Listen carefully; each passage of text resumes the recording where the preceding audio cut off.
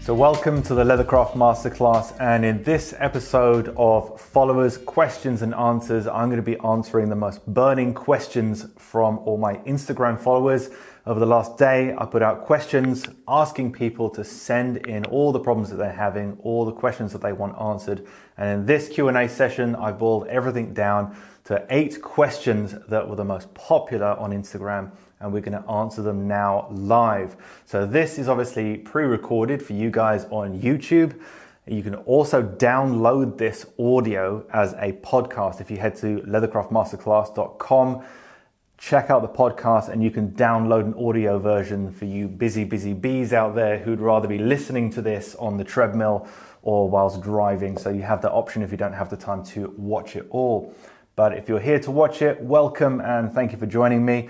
What I'm going to do now is hit Instagram live, and then we can take some live questions. If you're not on Instagram, you're missing a lot of quality fine leathercraft content.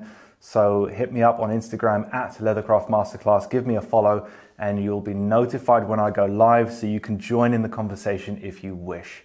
So let's go live on Instagram now and see if we have many people. We usually do. Checking connection. You are now live. So hello to people on Instagram and thank you for joining me. Right, so loads of questions. Again, over 100 questions on this one. So I couldn't put all of them up on stories, but some of them are hilarious. You guys are really funny, but you know who you are. But I've boiled this down to 8 questions, most of which were questions that were very frequently asked and quite different to the ones last week as well. A couple of business ones, most of them are based on leathercraft and leathercraft. Okay, so let's dive right in because last time we almost ran out of time. So the first question on today's live Q&A is, which to invest in first, good tools or good leather?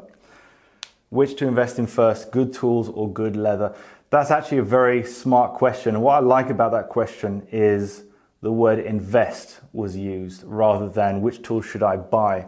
Because to me, that's exactly how you should view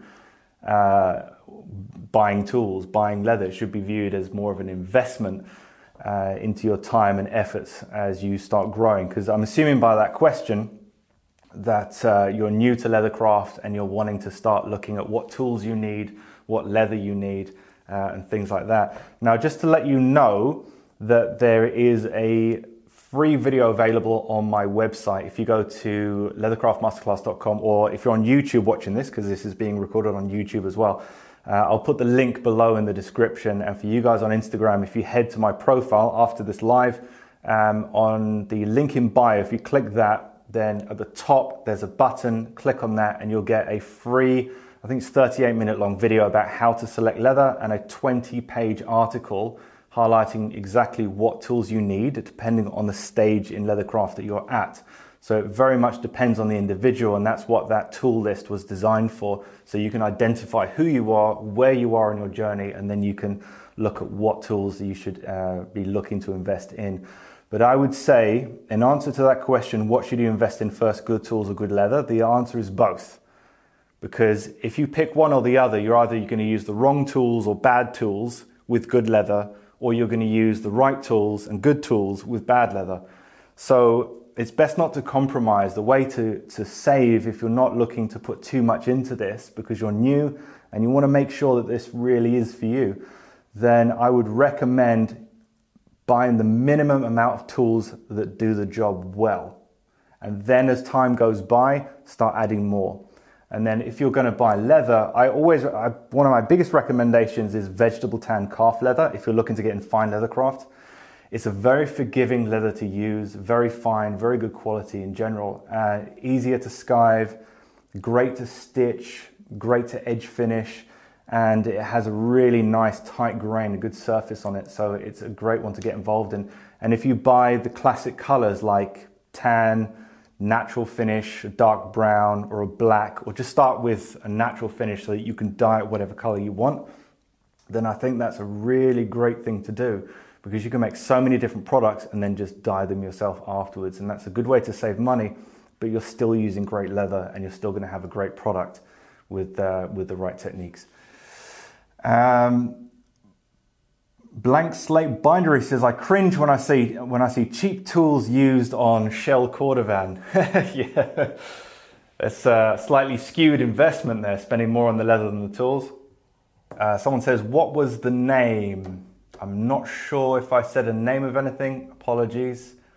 RD Workshop says, joined at the right time. So many answers the right way. Thank you very much. Glad to hear it. Thank you. Thanks for joining. Okay, so the answer to that is basically the designer Dieter Ram said it best. I think, excuse my German, but weniger aber besser, which means less but better. So one of the greatest designers of all time is essentially telling you how to buy tools. Buy less tools, but better tools. And then as time goes by, invest in more as funds allow or your enjoyment continues. I mean, a lot of these tools, this is probably 10 to 20% of what I have. There's more on the walls over there, tons under the desks and in the other workshop. I didn't buy all this all at once. It didn't just, I didn't just put down several grand to get it all. It was acquired over a period of time. So just remember that you might see some fantastic tool collections out there and people that've got the exact specific tool for every little different technique. That just doesn't happen overnight. It does take time to acquire. So be patient with yourself, but get really good with a few tools. Like the expression goes, beware of the man with just one gun. Because when you have that much experience, all of your experience into 1, 2, or 3 different tools for different things, you can get really, really good at it. So you don't need a lot of tools. That's not true. Okay. Rampage Leatherwork says, I think King is asking what the name of the leather you recommended. Oh, right. Okay, I get you now. Just vegetable tanned calf leather. Okay, so calf skin in vegetable tan. You can get it in chrome tan, re-tan, all that kind of thing. I think it's a very good leather to get to grips with. But vegetable tan is, I don't think it's a beginner's leather. I just think it's more forgiving for beginners. So if someone's using veg tan, it doesn't mean, oh, that person's a beginner because they're not using more difficult, challenging leathers, because I use veg tan for so much stuff, probably more than chrome tan.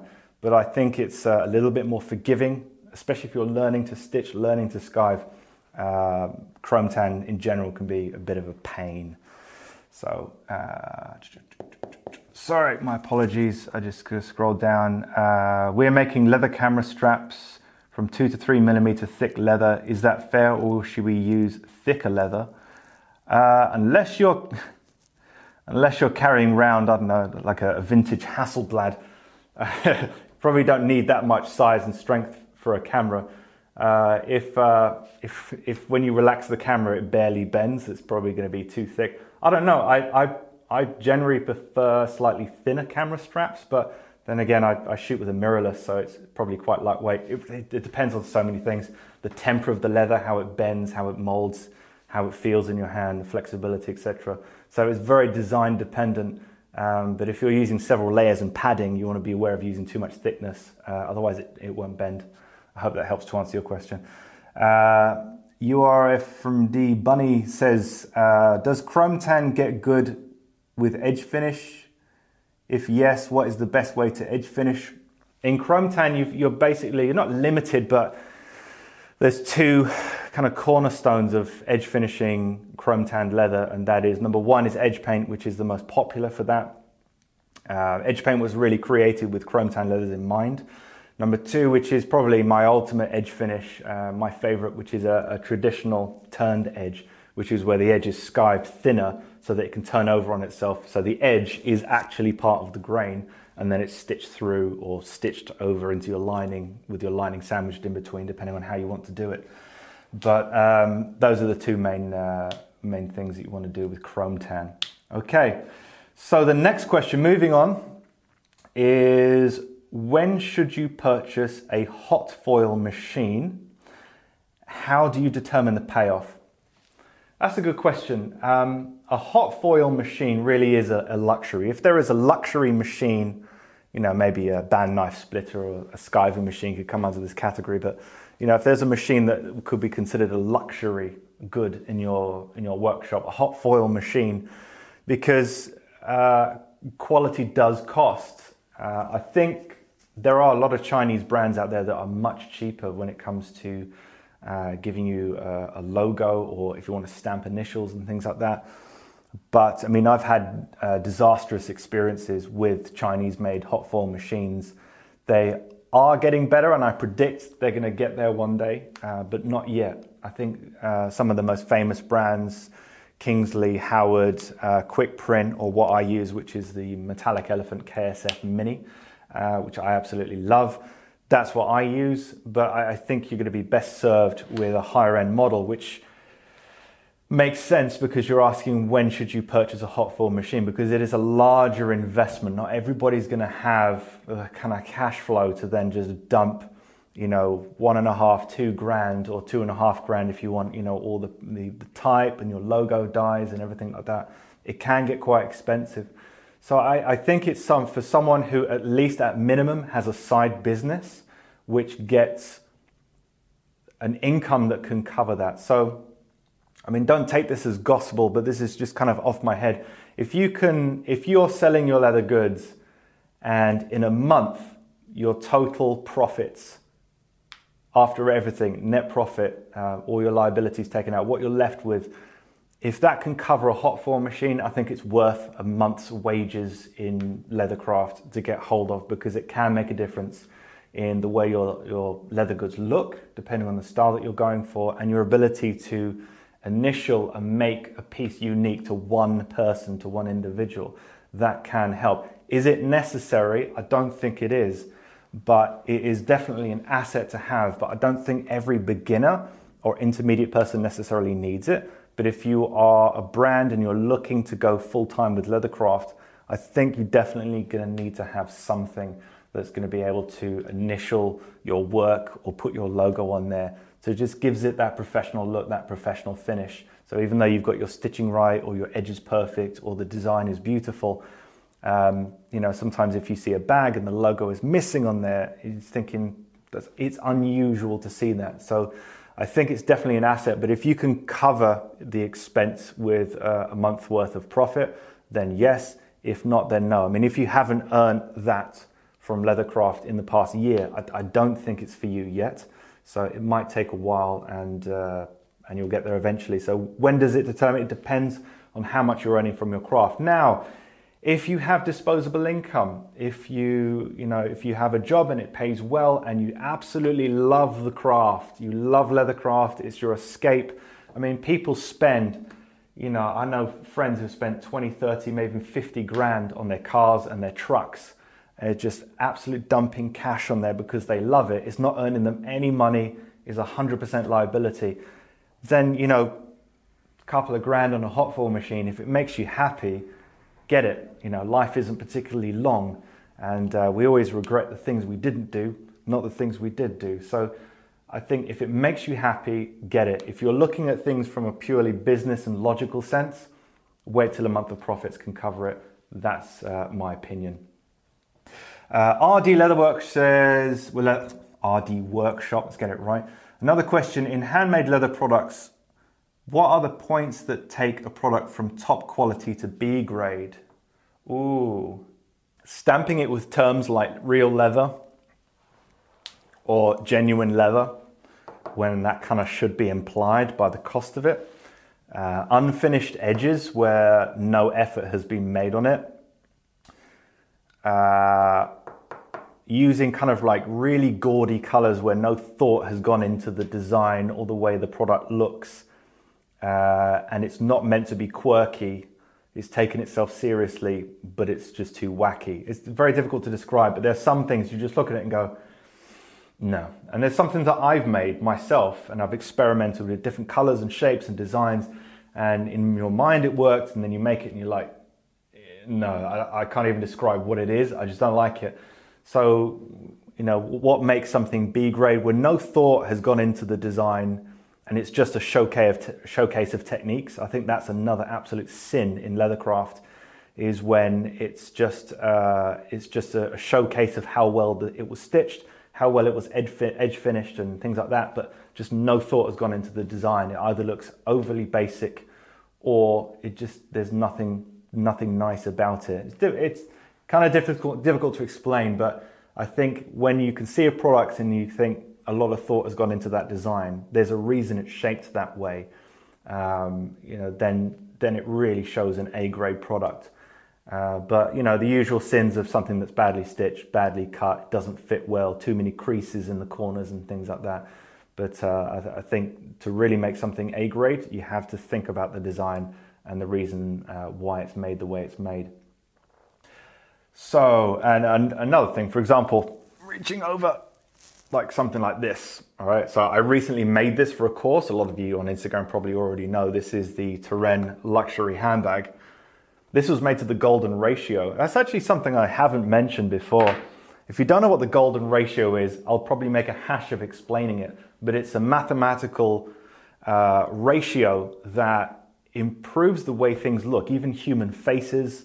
You'll see it in designs and sculptures. You'll see a lot in branding logos. For example, the Twitter logo was made to the golden ratio and things like that. So it brings a design together, but you wouldn't ordinarily be able to explain it. So I took my design and then adapted it to the golden ratio. That's another thing that makes something stand out, where you go, love that. Can't explain why, but it's just on point. So art is art. Yes, I agree. Rick SA, you being an established leather craftsman yourself, what do you actually purchase leather item? Sorry, hold on 1 second. It's going too fast up there. When you actually purchase a leather item, what are the first things you pay special attention to? When I purchase a leather item? Well, yeah, I don't have time to make anything. What's the last leather item that I purchased that I didn't make myself? Probably I bought some Master and Dynamic headphones, which were leather wrapped around the top and around the sides with leather on the interior and things like that. What do I look for? Neat stitching, nicely finished edges, design, aesthetics, usually the usual suspects really. But I honestly, I rarely buy things myself. Okay, so RD Workshop says, recap for everyone. Oh, you're okay, so you're recapping what I've just said for everyone. This will be on IGTV as well, just to let you know, guys. So it's not dead after the live is done. That's the old Instagram model where it was live for 24 hours and then it goes. It's now permanently on Instagram TV, and it's also being recorded for you guys on YouTube as well. Right, so where are we? You know what I should do? I should actually cross these off because I keep going, which one have I done? All right, so third one, how are we doing for time? Oh, we are 19 minutes in, okay. So the third question is creating your patterns and how to know if it will work. Creating patterns and how to know if it will work. All right, so the short answer is you don't. That's you're not Nostradamus. You won't be able to accurately portray what is in your mind and the outcome it will have in actual physical, tangible form in real life made from leather. You're never going to have it. So it's just a matter of minimizing the interruption between what you envision and what you create, and getting there with the least amount of failures possible or alterations in your second, third, or fourth rendition of it or your prototype. So the short answer to that is you don't, but the medium answer to that is you don't know until you try, and you have to try. So when let's say Gucci, for example. So you go to the Gucci research and development department, you go to their design studio, you go to their prototyping studio. What you won't see is someone comes up with an idea, sketches it out, hands it to a pattern maker, they make a pattern, they hand it to the people who make the bags themselves in their atelier or factory or whatever you want to call it there. And they make the bag and they're like, right, that looks great, put it to market, send it out, ship it. Doesn't work like that. What you'll see is multiple different prototypes over a period of time. So they'll come up with their first edition, then a panel of individuals will look at it and go, I like this, I don't like this sticks out too much, that idea didn't work, I see what you're doing with it, but we need to change the measurements on this. The gusset's too long, it's course increasing in the corners when you lift the bag, I don't like the way it drapes. And then they'll keep refining it and eventually send it out to individuals who will then test it and live with it for a few weeks. Then they'll come back with their feedback. What did you like? What didn't you like? There's a huge process that goes into making a bag, coming up with an idea, and then that brand gets it to market. Now, individual artisans and many people out there assume that that is something that they can avoid doing, that they can avoid having to make a first edition prototype, a second prototype, and then come up with a complete bag. Now that might be something you can do if it's a very, very basic design. But when you start getting something a little bit more complex, it takes a lot of experience to start reducing the number of prototypes that you have to do. After a while, you begin to get an eye for it. And but in the initial stages, when I first started making bags, I'd make one, and then I would look at it and then pick it apart with a very, very critical eye, which I'm very critical of myself, which some of you may have figured out. But I look at it very objectively and go, what I like, what I don't like, what could change, what could be improved, what could make the process more efficient, what processes did I do that I didn't have to, what did I not do that I should have done. And then I could have 2, 3, 4, 5 or more pages with tons and tons of notes of what I'm going to do on the next one. And then after a while, the amount of changes on your ideas and designs, all the things that you would change about it, become less and less and less. So that is an experience thing. So going back to your original question, creating your patterns and how to know if it will work, the only way you're going to find out if it works is if you actually do it. And then once you've done it, don't expect it to be perfect, it never will be, and then start refining. There's a Japanese word for that. What is it now? It's like constantly improving until you get to the point where you just can't improve something anymore. That is someone will remind me.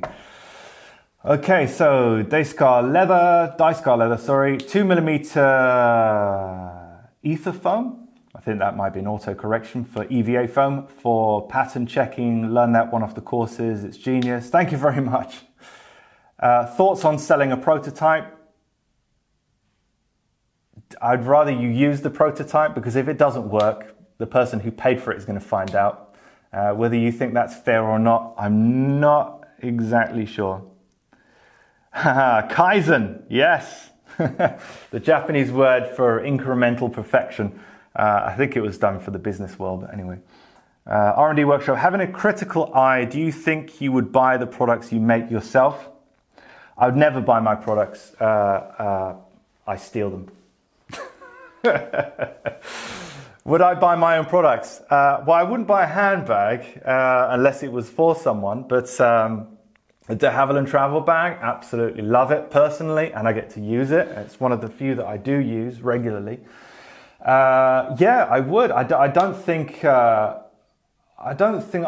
would be very good at creating a product that I just didn't like or didn't get on with or detested. I don't think I would ever do a course either on something that I just absolutely hated, but everyone kept asking for it, so I did it. I wouldn't do that. I would do something that I would believe in. I always keep an open mind, so I actually like a lot of things, but I don't feel like it's a good idea to create products that you wouldn't enjoy using yourself and therefore buy.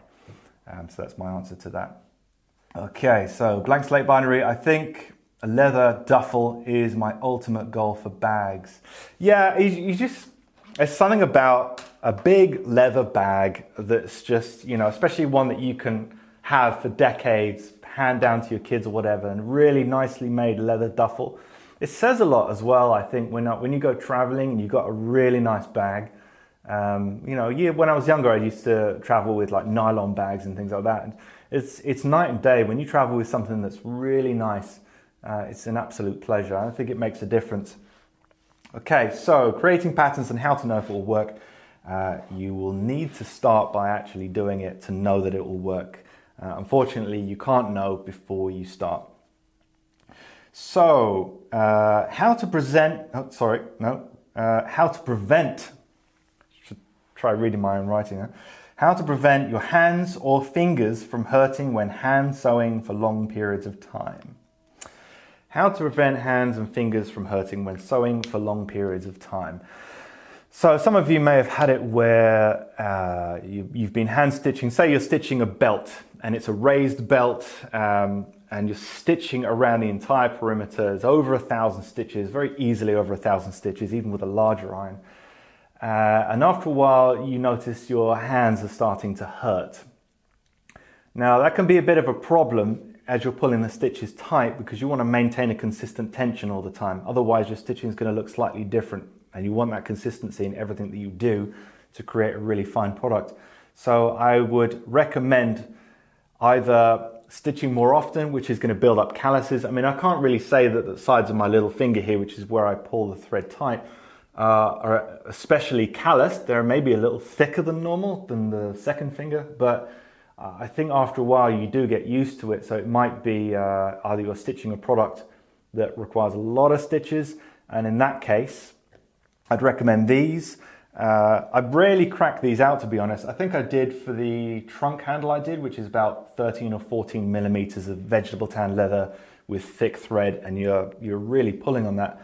This is, and for those of you on a podcast, this is a little tube. It looks like a thimble of leather, and this is chrome tan pigskin, and it is stitched on one side, and it's stitched very tightly so that I can actually pull it down like a little hood over my little finger. And you can see the end of my finger coming through there, so it looks like a fingerless glove almost, and that sits on there nice and tight. So as I'm pulling those stitches in, you know, when I'm doing 300 stitches and each one gets pulled really tight, it protects my little finger from the tension. Right, so the next question is the proper way to hand sew canvas to leather. I got 2 or 3 of these, but not from the same person. Also stated, I love your podcast. Oh, thank you very much. So the proper way to hand sew canvas to leather. Stitching canvas to leather is very similar to the way you would stitch any material to leather. It has a weave, so there's certain things that you have to think about. But I must say, I think leather and canvas is a match made in heaven, really. It's a bit like leather and brass, and things like peas and carrots, whatever you want to say. But there's leather and canvas are really, really good together because they both have more of a natural look. Canvas, I think, looks a bit more natural than a lot of different materials, but there's something very traditional about that. I guess that's maybe the appeal. But it also adds a certain lightness to a lot of leather goods and bags and things. If anyone's ever seen the Birkin, which is half leather and half canvas, it really, really works well when you think it might not, but it just does. And it adds a bit more of a casual look to your leather goods without being over casual, but it adds more of a relaxed appeal to it. So I think leather and canvas, it's just even just an off-white canvas is probably the best, and a natural colored leather. I think that works really well. But your question is about how to stitch them together. There are 2 main ways that you can stitch leather to canvas. The most common method is going to be a turned edge. So like you would skive the edge of your leather, if you're looking at a cross section of leather here, you'd skive the edge of your leather so it's thinner here than it is here, and you'd fold it over and stitch it, or you simply place your canvas, I'm assuming your lining, fold it over, and then you can stitch through it. Now you are severing the fibers with your awl blade or your pricking iron, but because you've glued it on both sides and you've got the pressure of the stitches pulling on the leather and sandwiching it, you don't get any laddering from that, or it's unlikely. The second way is going to be where you have, say for example, an edge painted finish. So you don't skive it, just edge painted on the end or burnished, and you've creased and pricked all the way through your leather. Then you take your canvas, fold your canvas over, so the canvas is now the turned edge, And the edge of the canvas, the raw edge, the live edge is on the inside, and then you stitch through, but without an awl. So you don't need to use an awl because you can push easily the needle through the canvas, through the hole that you made with your pricking iron, and then stitch as normal. If you find it difficult to find the hole from the canvas side going through to the leather, you can get a round awl, so a non-bladed awl, a round awl, which is like a big needle with a handle really. And then you push it through the hole you made with your pricking iron. It will pierce through the canvas, so you'll see where it needs to go. And as you pull it out, you push your needle through and you stitch like that. So you don't use a bladed awl because you will sever the fibers in the canvas and you'll get laddering. So you'll see it unraveling below the slit line. Okay, so just looking at the comments there. How are we doing for time? Just double checking, good, we're okay. So the proper way to hand sew canvas to leather, so those are my two recommendations. So you either turn the edge of the canvas, so there's no raw edge, it's just turned, or you turn the edge of the leather and put the canvas in between. So those are my recommendations. Another way would be edge binding. There's just so many different ways that you could do it really.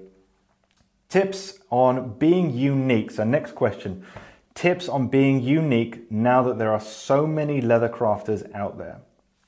So how can you stand out from the crowd? How can you clear through the fog so your potential customers can see that you exist in the first place? That's a very, very challenging one. Now, I did recently do a blog post, which you may find very interesting, which is all about how to market your leather goods, especially on Instagram and social media, specifically that.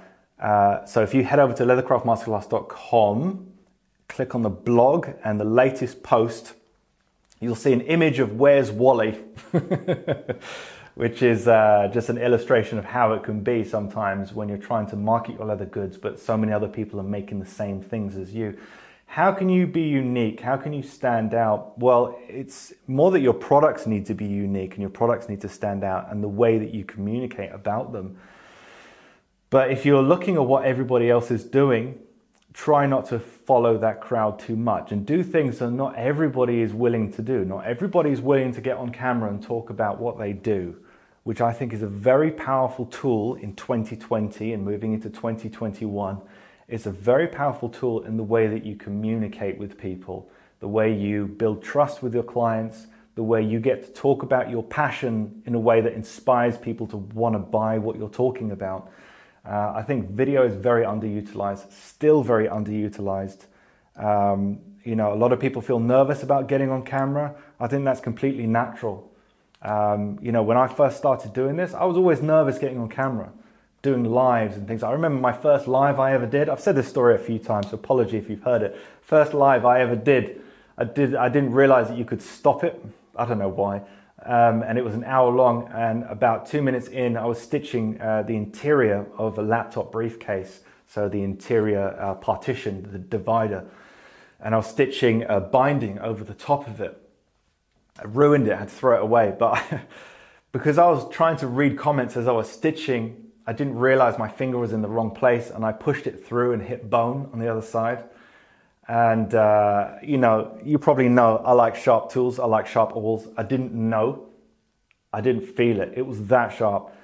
And I started just leaking everywhere. And the entire time I was trying to hide, I just kept wiping my jeans with my hand at this live. And I knew I'm going to have to throw this away because it's covered in blood. And yeah, it was a terrible, terrible, bad situation. It was embarrassing. I was just like, I hope no one can see just the red claret. It looks like I spilled a bottle of wine down the side of my leg. It looked like a murder scene by the end of it, but no one noticed, luckily. And I just carried on talking and stitching meaninglessly because I had to throw it away. It was junk. And and I'm still doing lives, as you can see. So if the worst happens, it really doesn't matter. You just cancel the live. You can do that. I realize now. It's the thing that says end in the corner of the screen. And few people would have seen it. Don't worry about it. You just don't save it. If the worst happens, doesn't matter. And if people aren't interested, they probably won't be to begin with. You have to build up traction. You have to build up trust. You have to make it, you know, you'll allow your personality to come out. And it will, but you have to start. Like anything, like leathercraft, in order to get great, you would have had to be good. In order to be good, you would have to be okay. In order to be okay, you'd need to be terrible. In order to be terrible, you first have to try. But you cannot go from try to great. You have to do the bit in between. It's a bit of a shit sandwich sometimes, but sometimes when you want something and you want to stand out from the crowd and do things that are different, you have to start by building yourself up. And I think video is very, very underrated. Now, another thing that I will also say, as I have time, is focusing on what is popular right now, okay? So what's popular right now during COVID-19?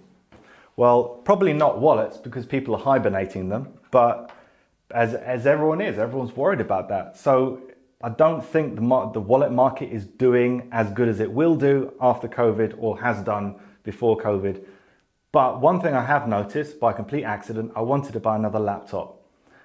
The one I wanted was not only about 50% more than it was a year ago, but it was out of stock everywhere. And looking around on the internet, this might be different from country to country, I've noticed that it's so difficult to get the laptops you want. Everything's selling out. There's so many, it's like last one in stock. No, we don't have that in stock. Do you have this one? No, we don't. We don't know when it's going to come back in, maybe early next year and all that kind of thing. So one thing you know, laptops are really selling. Why? Because everybody's at home. So tech is going through the roof, laptops and probably many other different things. So I would imagine that if you started making laptop briefcases, laptop folio cases, laptop slips, anything to do with that, well, there's a bigger market for it now than there was a year ago.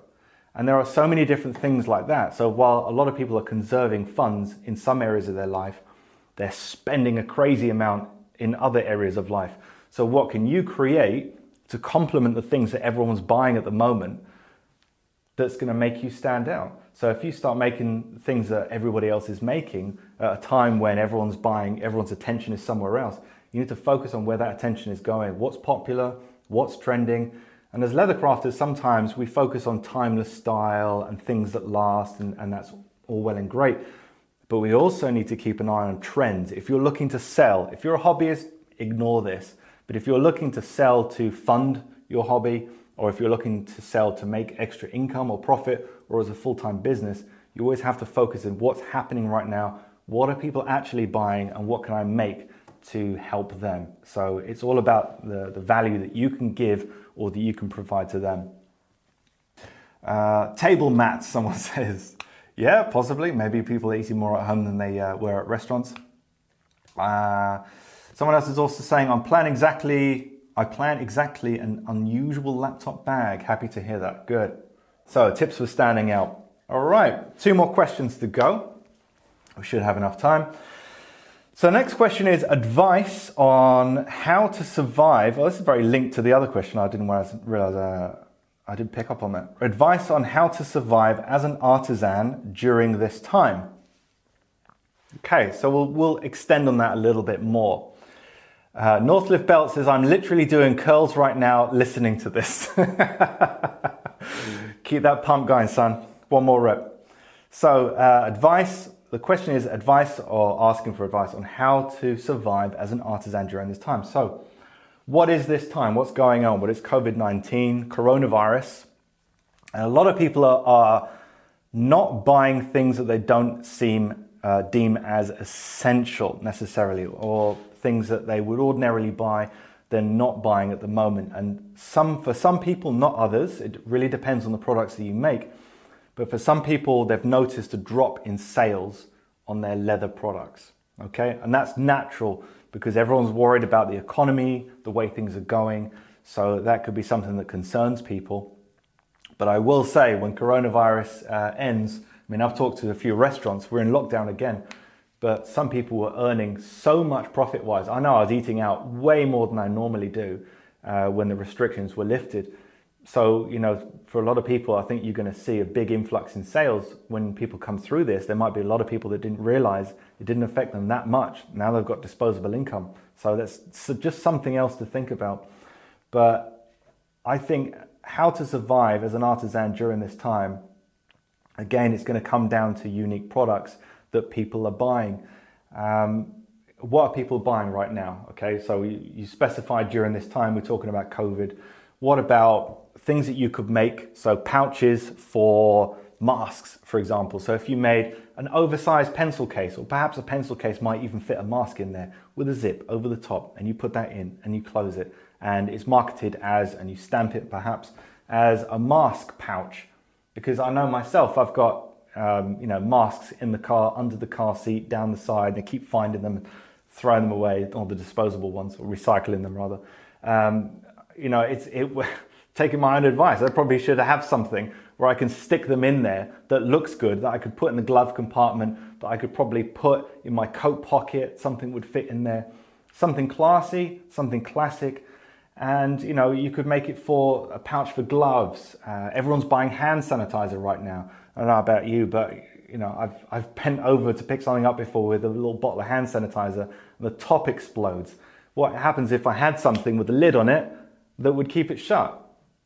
It's just something to think about, because right now these will be useful products for people to keep themselves organized. What about a COVID kit, where you've got a two-sided piece with a zip that goes all the way around? You undo it, you've got your masks in one side, you've got your hand sanitizer, you've got your gloves, you've got an advice pamphlet or something that you could have picked up from a government organization that you could slip in there.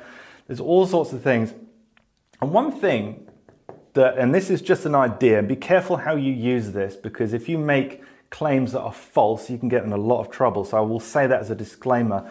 But no one's really picked up on the antibacterial properties of vegetable tan leather. Vegetable tan leather uses tannins, which are known to kill bacteria and viruses. And just before I started this on my phone, just a very quick look online, there are actually scientific studies stating the benefits of tannins and killing bacteria. With a little bit more research, if you can find some concrete evidence or scientific studies that can back up the claim that vegetable tan leather is antibacterial, you can say that your products are made using antibacterial leather, okay? Because that's exactly what it does. If it has those properties, it can be claimed that way. Now, you have to be very careful, because we're talking about health here. Anything to do with health, finances, or any kind of claims like that, you've got to be very, very careful with. But if you can cite studies that show it's antibacterial, but you have to be very careful that you don't say that it's been shown to kill COVID-19 viruses or anything like that. But it should be something that people should consider using, because people are going to respond to that. I know I would. If I see right now, we've all become germaphobes, I think, because when I'm out, when I'm shopping, the last thing I want to do is put my hands near my face. It wasn't really something I would do before. I wouldn't really think about it, but now I go to scratch the side of my head and I'm like, oh no, don't do that. So we're all very conscious of germs and bacteria and things like that. It's because it's constantly in our heads, because we've lived a long time through this now. So I think if you really want to survive during this time, make products that people want. Make useful products. Tell them about your products. Talk about the benefits. You could even sell a balm on the side with beeswax and cedarwood oil. Cedarwood oil is really antibacterial, antifungal properties, and you could sell it as a secondary product to keep topping up the antibacterial properties of your leather. You have to think about these things and what people want. If I saw a product like that was like antibacterial, store all your stuff in something that looks kick-ass, all in one place, so that and then talk about, we've all had it where you've got masks all over the car. When you want to find one, you forget where it is, you keep running out of hand sanitizer because you've put it in the wrong place. It's a solution to a problem. And if you want to survive as a leather crafter, you need to be focusing on making things that are going to be useful at this time. So that would be my advice. Panda Leatherworks says, tannins are also used in wine. I guess I need to drink more to stay healthy. Yeah, and tea. So there you go, it's tannins and tea. I've always wondered if you could tan leather with tea. I don't see why not. I think it's been done with grape must before because of the tannins in grapes, but hey, or whatever. Okay, so, and last question. So let's get one more question in. Have we got time? Yeah, we have.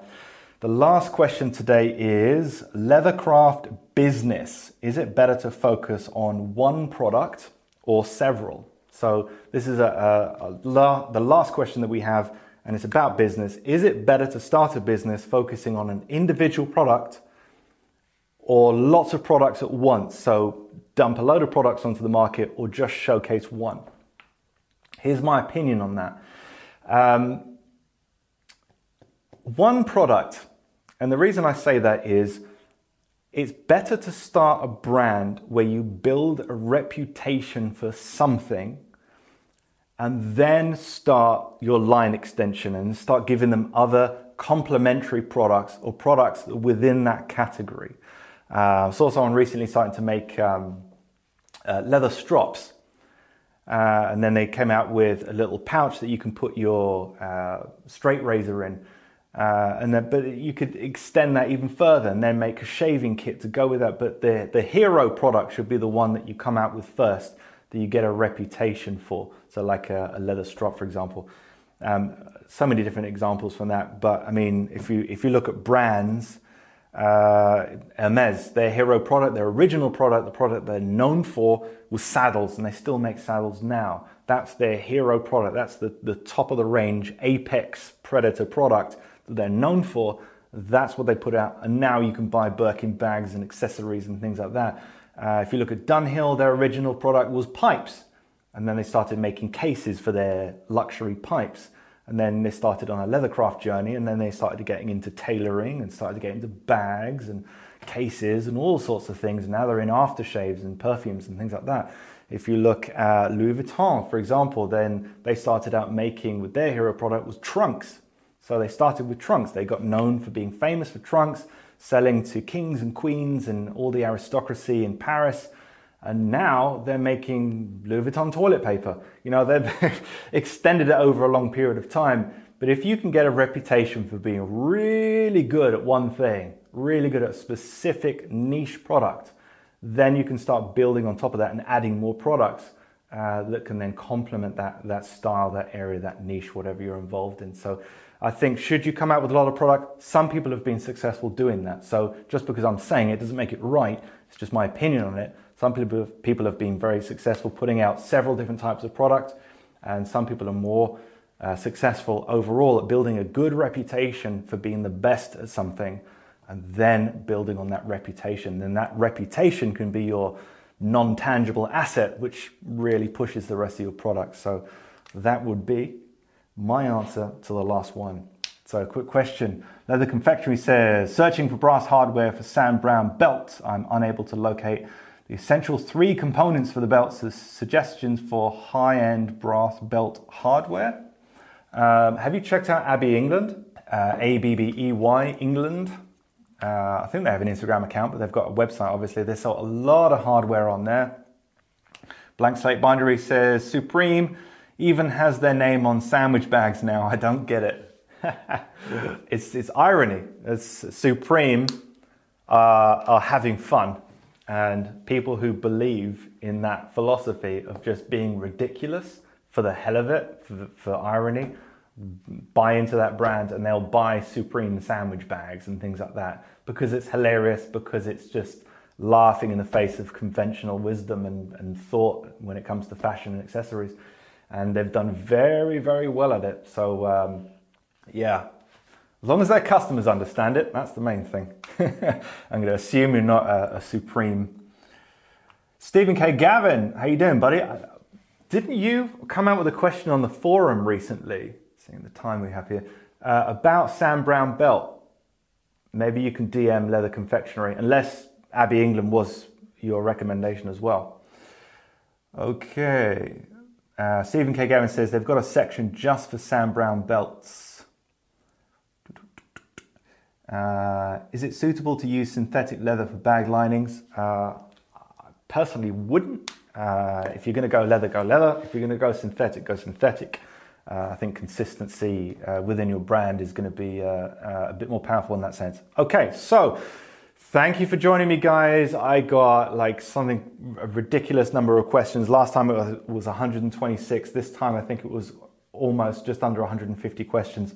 I couldn't put them all on Instagram, and I obviously definitely can't answer them. It's taken me this long to get through 8, but they were repeat questions, popular questions, and I'm going to be doing this every month now. So if you do have any burning questions, wait till you see me on Instagram in the stories asking for your burning questions, and then make sure you get them in so that I can then add them to the list and then go through these questions for you. So if you enjoyed this, make sure you follow me on Instagram. For those on YouTube, if you're on YouTube, go and follow me on, if you're on Instagram, go and follow me on YouTube. Get it right, Phil.